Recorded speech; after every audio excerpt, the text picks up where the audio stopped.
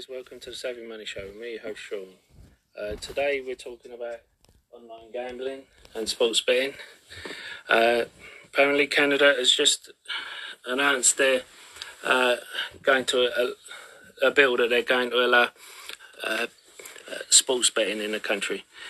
Now, this opens the doors to so many companies. You're going to hear about Penn and DraftKings. Of course, Penn's my favourite one, but this is going to prove a benefit to so many of the smaller ones and the SPACs, such as SEH and GNOG. Now, I said before, I'm not a fan of GNOG because of the way Tillman saddled them with debt. It would have been a great company if it wasn't for that.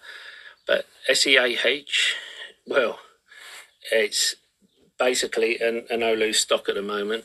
You can redeem your money for what you're paying for. If it drops anymore, it'll be the same.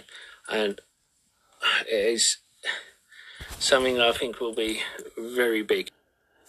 They are merging with Betway, who are sponsoring West Ham. West Ham are now in Europe. So you'll have